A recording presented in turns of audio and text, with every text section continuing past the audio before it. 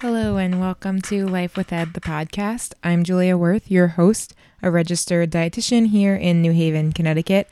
And I'm so excited that it's October, that we're here. And I am getting married this month, which is crazy. So I have a lot of episodes stacked up for you guys. Don't worry. They won't stop coming out when I'm on my honeymoon.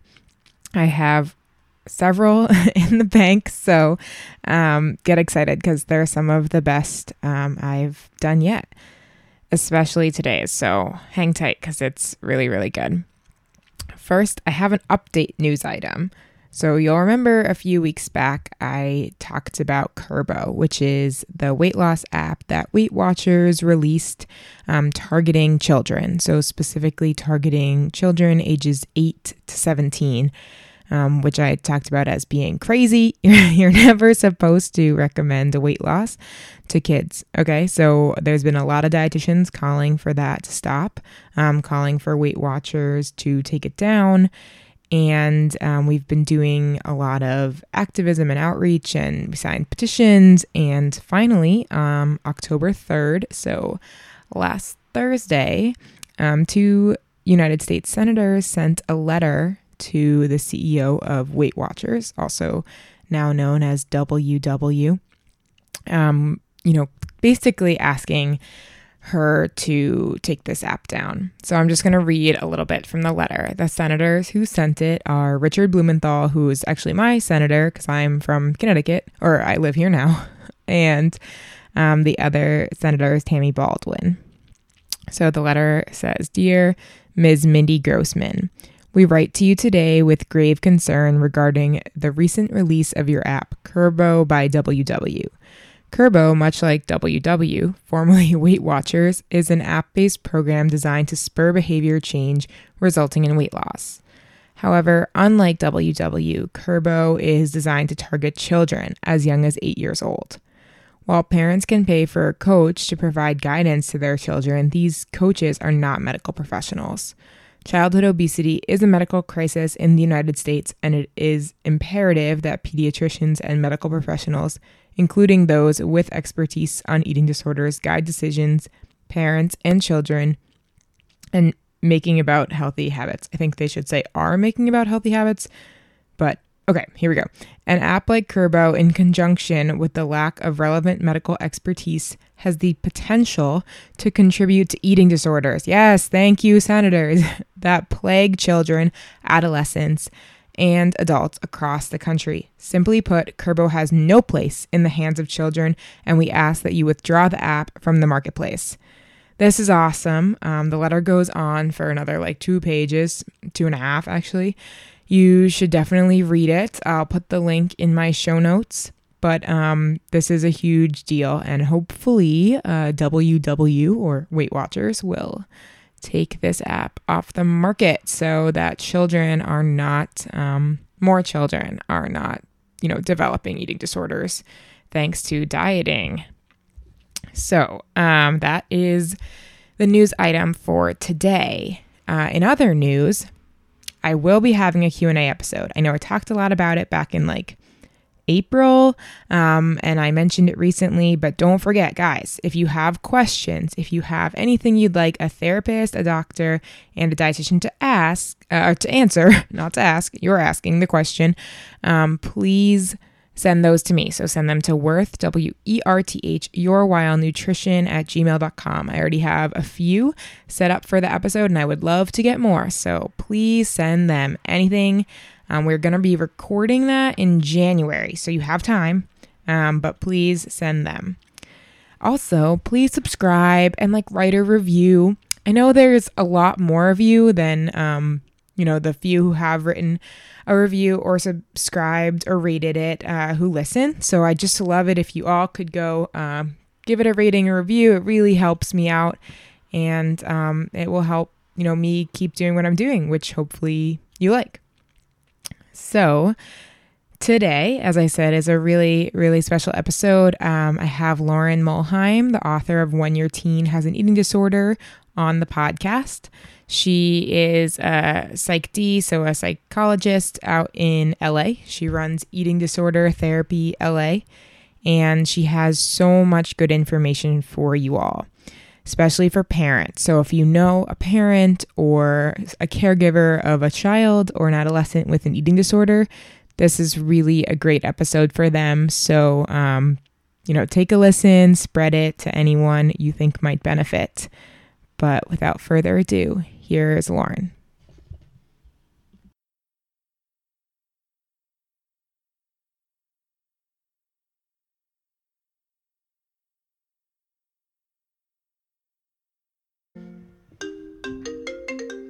Hello.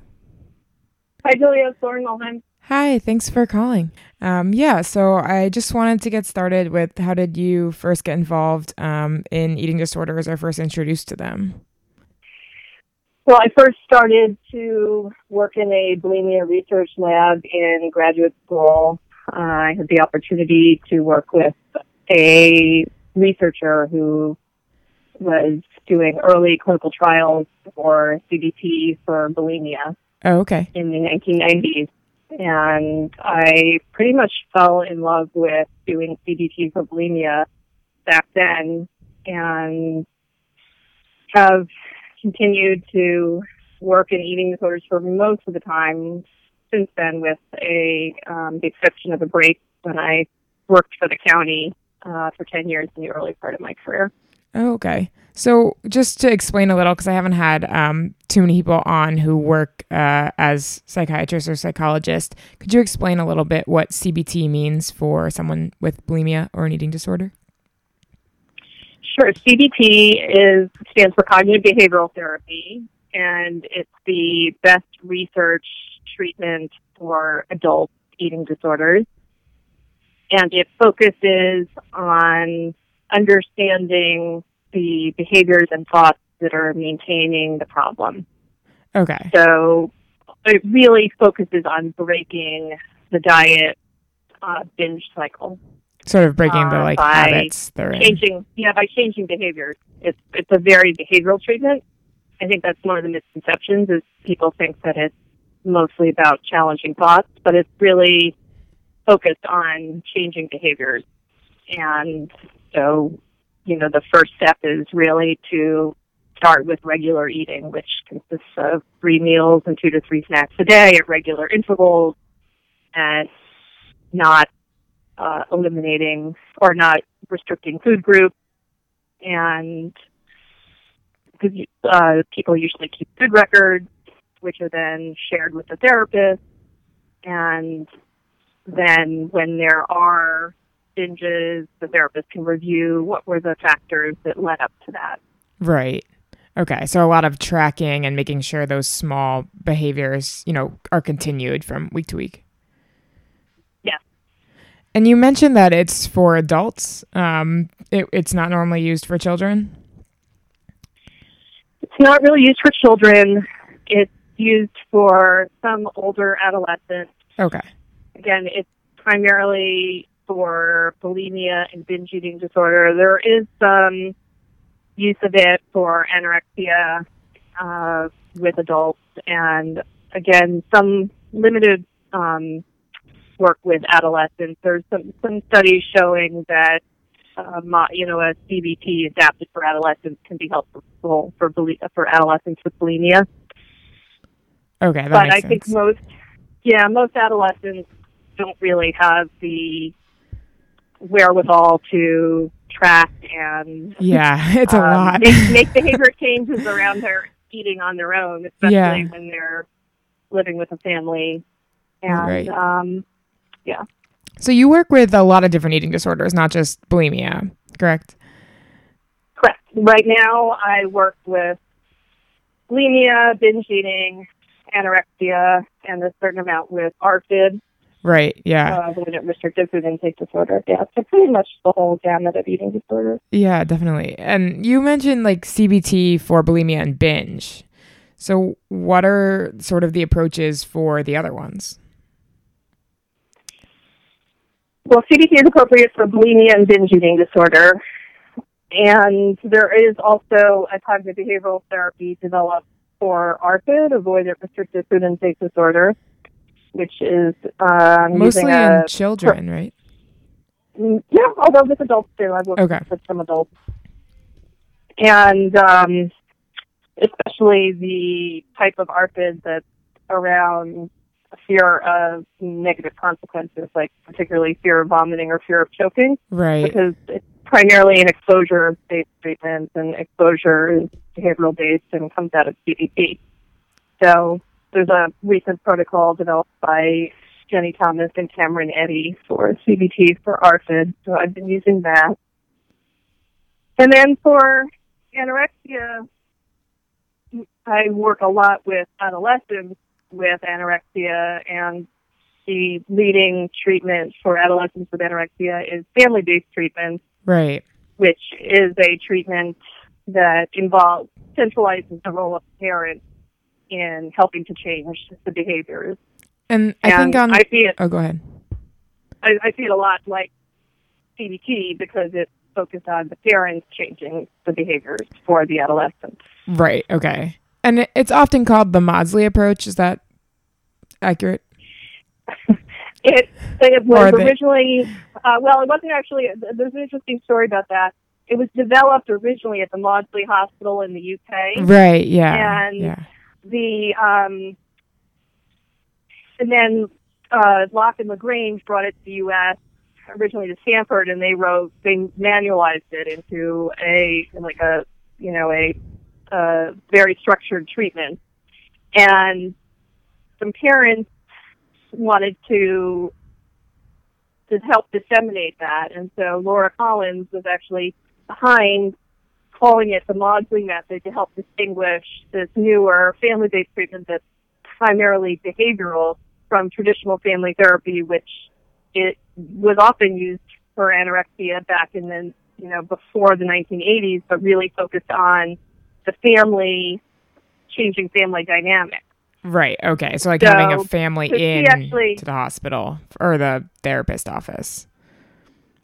Right. The whole thing, well, the consistent thing was that in both treatments, the family was there, but in traditional family therapy, the adolescent was seen as acting out a family problem through their eating disorder. And right. So the treatment was to change family dynamics. In FCT, it was primarily seen as not anyone's fault, and the treatment was focused on helping parents to change the adolescent's behavior.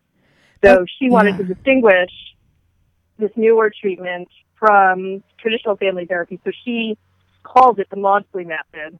But Locke and LaGrange, who manualized the treatment, don't identify with it as being Maudsley. And the Maudsley Hospital in the UK doesn't we didn't do that. With it being called right, because they've also developed lots of other treatments. Yeah. So now Laura Collins has gone and said, okay, now it's just family-based treatment or FBT. Okay. Good to know. Because I've had a couple different people on here before mention it and always call it Maudsley. And then, sometimes you see it as FBT. So I was like, are they really the same or not? And that makes sense. Yeah. And then the UK, they actually have a different name. In the UK, they call it something like adolescent-focused therapy or I can't remember what they call it. Yeah. But it's got an entirely different name.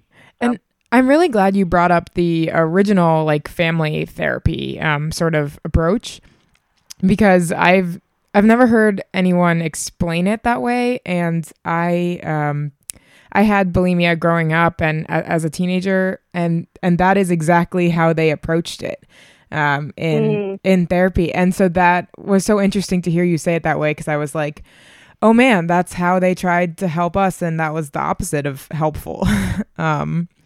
For our family, at least. Yeah, that was so interesting. Yeah. And so you work a lot, or at least have written a lot about teenagers, right? And that sort of interaction between the child who has the eating disorder and the family. Yeah. So I wrote a book published by New Harbinger in 2018 that is supposed to be a self-help book for parents on how to help their teen with an eating disorder using the principles of family-based treatment. Okay. So sort of taking that different approach. It's not like something's wrong with your family, so that's why your child has an eating disorder, but how can we work together to help them? Exactly. It doesn't blame the parents, but it reiterates that parents can be part of the solution. Okay. And it gives the book and the approach give parents really practical things that they can do to help support their child who may be struggling with an eating disorder. Could you, go into a little detail about some of those? Because I get parents all the time asking, like, I don't even know how to approach the topic with my son or daughter because they just, run away or kind of shut down when I talk about it. Yeah, and so FBT was pretty, I think, revolutionary for the field because just like that old family therapy, some of the older treatments for anorexia, and even there's some documented reports back from like the 1600s where people treating anorexia said parents were the worst attendants and the child should be separated from the parents. So there was really a lot of blame in eating disorders. And it persisted, whereas parents have stopped being blamed for things like schizophrenia and autism. But the blame in eating disorders continues even to the present day, where parents are often blamed for a child's eating disorder. And so the traditional treatment focused on, of course, if you see the parents as the problem, separating the child and telling the parents not to be involved. Right. And traditional psychotherapeutic thinking often tells parents don't get into a battle, with your child over their eating. But FBT really proved that advice was wrong because in these clinical trials for FBT, they were getting much better results than standard treatment that told the parents to step aside. In fact, Jim Loss, who was working at Stanford, part of the reason behind implementing this treatment was kids would go to the hospital, get refed, and then go home and then relapse. Right, because no one's helping them, right? Right, and the cycle continued over and over. And he said, the common interpretation was that, parents were making the situation worse. But the alternative hypothesis was that parents just didn't know what to do and weren't empowered to do anything about it. Right. So go ahead. So FBT equips the parents to really take a stand in terms of standing up to the eating disorder and taking charge of the nutritional aspect until the child is well enough to do that for themselves. Right. So kind of not trusting, the child who has an eating disorder to be able to decide what to eat and not, and helping them by kind of going against what the eating disorder is saying.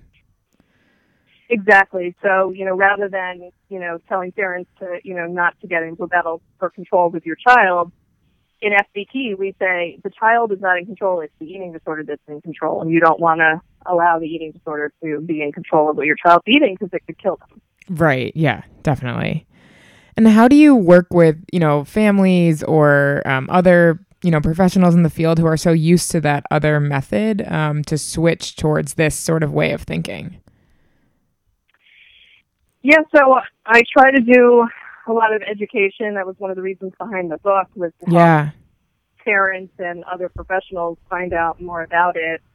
I've done some workshops, like I did one at IADAP last year with a dietitian and an MD on how to work in a team where even if you're not an FBT trained therapist, but let's say you're the dietitian or you're the additional therapist doing DBT or exposure response prevention, how do you understand this approach? And it's basically just not interfering with the parents being in charge of meals. So rather than giving a meal plan and charging the adolescent with their own meals, it's allowing the parents to structure and determine what the adolescent in recovery should be eating and take away those, food decisions so that the eating disorder is not making the decisions. And I think it's a shift in mindset for people who are new to this approach. But once I started to work this way, I really saw how much faster behaviors could be interrupted And, I don't see FCT as, a panacea. Like, I think that many kids do need additional treatment. Right. Yeah. For some, it may be all they need, especially when it's caught early and, parents can really interrupt behaviors. But many kids will need additional treatment, but at least you can reverse the, malnutrition and start interrupting behaviors, and the kid spends less time, medically compromised and nutritionally deficient, and their brain comes online, and then there's a better chance for them to start to get better, cognitively understand and, develop some motivation to be involved in their own treatment. Right. Like when you can't even think clearly, it's hard to, take actions to help yourself. Yeah. And when it's so terrifying to eat, many are unable to get themselves to do it. So it's really through, parental love that parents can, rescue their child from this potentially dangerous disorder. Yeah. What are some of the most common questions you get from parents about this this way of treating their child? Well, one of the big misconceptions is that it's just about, reversing the malnutrition and restoring weight. And that's just the first part. So there's 3 phases of FCT. The first phase is really focused on that aspect. But there's other aspects which include the kind of gradual giving back of control to the adolescent. So I think this is one of the unique things about FCT is rather than an adolescent coming out of a residential treatment center and then, at the age of 12, maybe doing their own meal plan, it puts the parents temporarily in charge in an age-appropriate way. So, 12-year-olds who don't have eating disorders are not usually doing their own meals.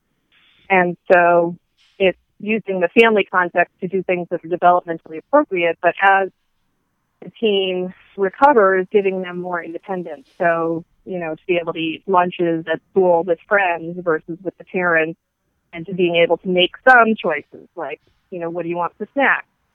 So I love that FCT really handles this aspect of the handing back control, and I think some parents don't hang in long enough to get that part of the treatment. They just drop out as weight is restored, or they think that it's only about the weight restoration, and this other part is really important. Right. And then I also see it as parents kind of providing a scaffold to require recovery behaviors as long as it takes until the adolescent is able to do that for themselves. Okay. So while the manual says, it's 6 to 12 months, many of the professionals I know recognize that there are families where it takes longer. Yeah. But, it doesn't matter that much as long as they're weight restored and you can, keep they're medically safe, even if you have to supervise meals for longer, that is still a better place to be in than having them, still be underweight. So when you're talking, go ahead. No, you go ahead. Okay. So when you're talking about it sounds a lot like it's really meant for sort of a younger child or like a young adolescent. But maybe like an older teenager or young adult really would not work for because they sort of already have a lot of authority over their own decisions. Well, I think that's another misconception. Okay, good to know. Many, I'm sure in your work you've encountered college students and other young adults who are having a lot of trouble recovering on their own. Right.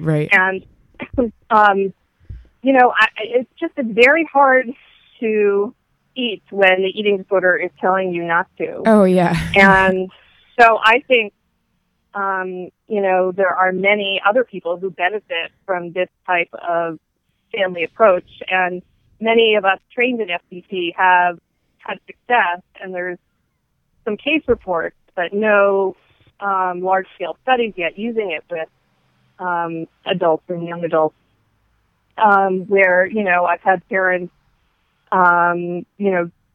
supervise meals by FaceTime. Oh, okay. So it can be done creatively. I know people who've seen young adults who are employed that decide to move home with their parents for the meal support and accountability. Right. And I even know professionals who are using this with older adults. There's someone who recently said she's doing this with someone in their 60s, and the adult children are doing the meal support. So I think it's a widely applicable model, recognizing the centrality of food and full nutrition in recovery. Right. I guess so. One reason I asked that question is because I've had several, clients or patients who at one point went through this FBT sort of treatment, and they have a lot of maybe this is because they didn't really finish the end of the program with the parent giving back control, but they seem to have a lot of my parents have to control everything I eat sort of feeling, and they almost feel like it made their relationship harder because they thought they were independent as, older teens, but it was sort of taken away from them. Yeah, I mean, again, it should only be temporary. Right. And, again, the goal is only to take it back for as long as is required until the adolescents can do it on their own. Right. So, in many of the adolescents who are successfully treated do report that, how grateful they are that their parents did this for them, that they realized, how hard it was, and,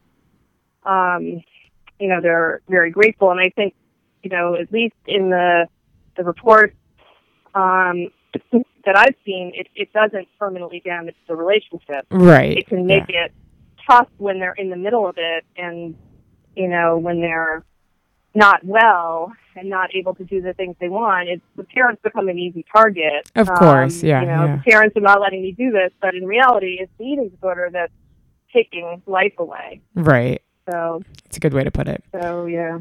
Yeah.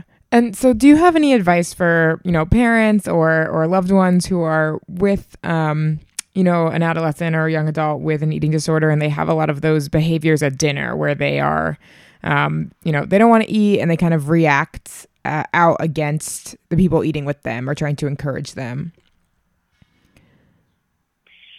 Well, specifically how to respond to meals? Yeah, just how do you manage that? Because I've spoken with some who, they sort of just shut down, let the kid, run the course of their, what they're upset about or what they're stressed about, and don't really engage. And then others, sort of take it into a shouting match sort of thing. And it's hard to know for them, how do we deal with this situation? Yeah, so, I think that's one of the things that FBT does a good job with, and it basically sets it up, outside the meals to determine what you require for your kids. Right, so, okay, that makes sense. If you're going to serve the food and require your child to eat it, then they're going to know that's the expectation ahead of the meal. And then you're going to have a set of, you're going to have a structure and kind of rewards and consequences set up. So, a typical thing within, in FBT is, and most of these kids are, pretty driven. So, if the child doesn't finish breakfast, they can't go to school. Right. So that's a logical consequence. You don't finish your breakfast, you can't go to school. So that sets up the expectation that they eat, and then there's a consequence that they don't. And I always tell parents, and you set this up ahead of time, right? So that's important. Yeah, they know. Threaten in the middle of the meal, right? It's just because you have to follow through on the consequence doesn't mean the consequence isn't working, right? So they may have to see that you're serious, that they stay home from school before the next day they eat the breakfast. Right. Or maybe a week, and then they're like, okay, I realize I have to eat breakfast. And so it's about shaping behavior. And, again, we encourage parents to have this set up ahead of time, and in the middle of the meal, it's not helpful to remind them, if you don't finish your breakfast, you can't go to school, because that comes out as a threat. And I always tell parents that, the anxiety that a kid with an eating disorder feels around mealtime is about the level of anxiety that most people would feel if we were about to jump out of an airplane. Right, yeah, and so that's totally true. When anxiety is really high and they're in this fight or flight, thinking, that you can't really logically reason with them. So what's best, and there's some actual research on how parents, because there's a family meal as part of FCT sessions, and they've actually done some studies about what helps, what interventions parents do during the family meal that helps. And it's, of course, basically like staying calm, not yelling, but just reiterating, like, keep eating, in a very, like, non-emotionally charged way, and prompting them to keep eating, and then also, like, some physical prompts, like handing them the spoon, sitting close to them, staying calm, those kinds of things tend to help. Definitely, yeah. Wow, that was really good advice. So this FBT is mostly for anorexia, it seems? It was developed originally for anorexia, but again, there's some good research in using it for bulimia with adolescents. Okay. And when it was compared to CBT for bulimia with adolescents, it brought around faster results than CBT for bulimia. Okay. So it's a little different. It's actually probably a little harder. Yeah. Parents have to like monitor bathroom meals, time. And then they also have to supervise between meals. Yeah.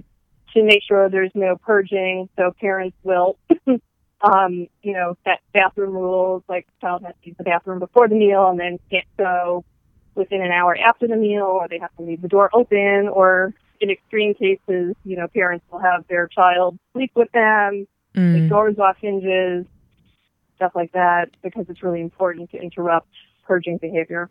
Right. Yeah. Yeah. It would be great to understand that a little more, because when I think about FBT, I always think about the meal monitoring, but with bulimia, and there's so many other times when the eating disorder is maybe even more active, like sort of right after the meal. Yeah. So for a parent, it's a lot of monitoring during those times more even. Yeah, and for exercise compulsions, it can be constant, right? So parents with kids who secretly exercise have to really keep their kid with them at all times. That's where parents often have them sleep in the same room, because then they won't be up exercising in the middle of the night. And open doors, and like sometimes there have to be passes at school, and these kids have to be closely watched, to really stop the compulsive behaviors. Right. And for binge eating, is it a possibility at all, or is that sort of would be a totally different treatment? That's the one disorder there's less evidence for. Right. It's newer to the DSM. Yeah. Newer to the DSM, FBT has not been shown to be so successful for binge eating disorder, although one of my own hypotheses is that because it's not been applied with kind of a health at every size lens, and that maybe there's been some limiting in terms of, binge eating versus focusing on making sure that they've been just eating enough. But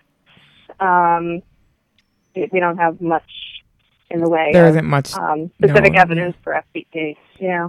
Yeah. And that's interesting that you brought up health at every size along with binge eating, because I think, at least for me, and I'm sure you as well, you see all the time that someone assumes a certain body type for binge eating disorder. Yep. And how do you, how do you explain to someone who maybe doesn't believe that they could have it, or that someone else could have it if they don't look a certain way? Yeah, I mean, this is a huge issue in our field, right? And, and again, because, and the reason, and again, I could be seen as playing into the site, bringing it up only in binge eating disorder, but I think the way it's been traditionally diagnosed, I definitely have patients with atypical anorexia who started out in larger bodies and I'm restoring them to their growth curves, where they may restore to larger bodies, and they may even be diagnosed by other people as having binge eating disorder because they don't look like the typical patient with anorexia. So I think this is such a big issue in our field. Yeah, and just the idea that bodies have a certain weight they're supposed to be. This kind of one-size-fits-all approach to bodies is totally wrong. Yeah, like the weight requirements for anorexia, even. Right. Yeah. Yeah. Yeah. And but that's what I wonder, because I know that some of the research groups that are studying FBT are also studying it for pediatric weight loss. So. Yeah, that seems like maybe they shouldn't be studying those together. Or studying it at all. Well, right? True, yeah. That's my own opinion. No, I would agree. Yeah, but that's why I'm saying, like, if the people doing this define binge eating disorder as people in larger bodies, and then the way they studied it, was a way that included some limiting of, binges that didn't focus on them eating enough, that may have,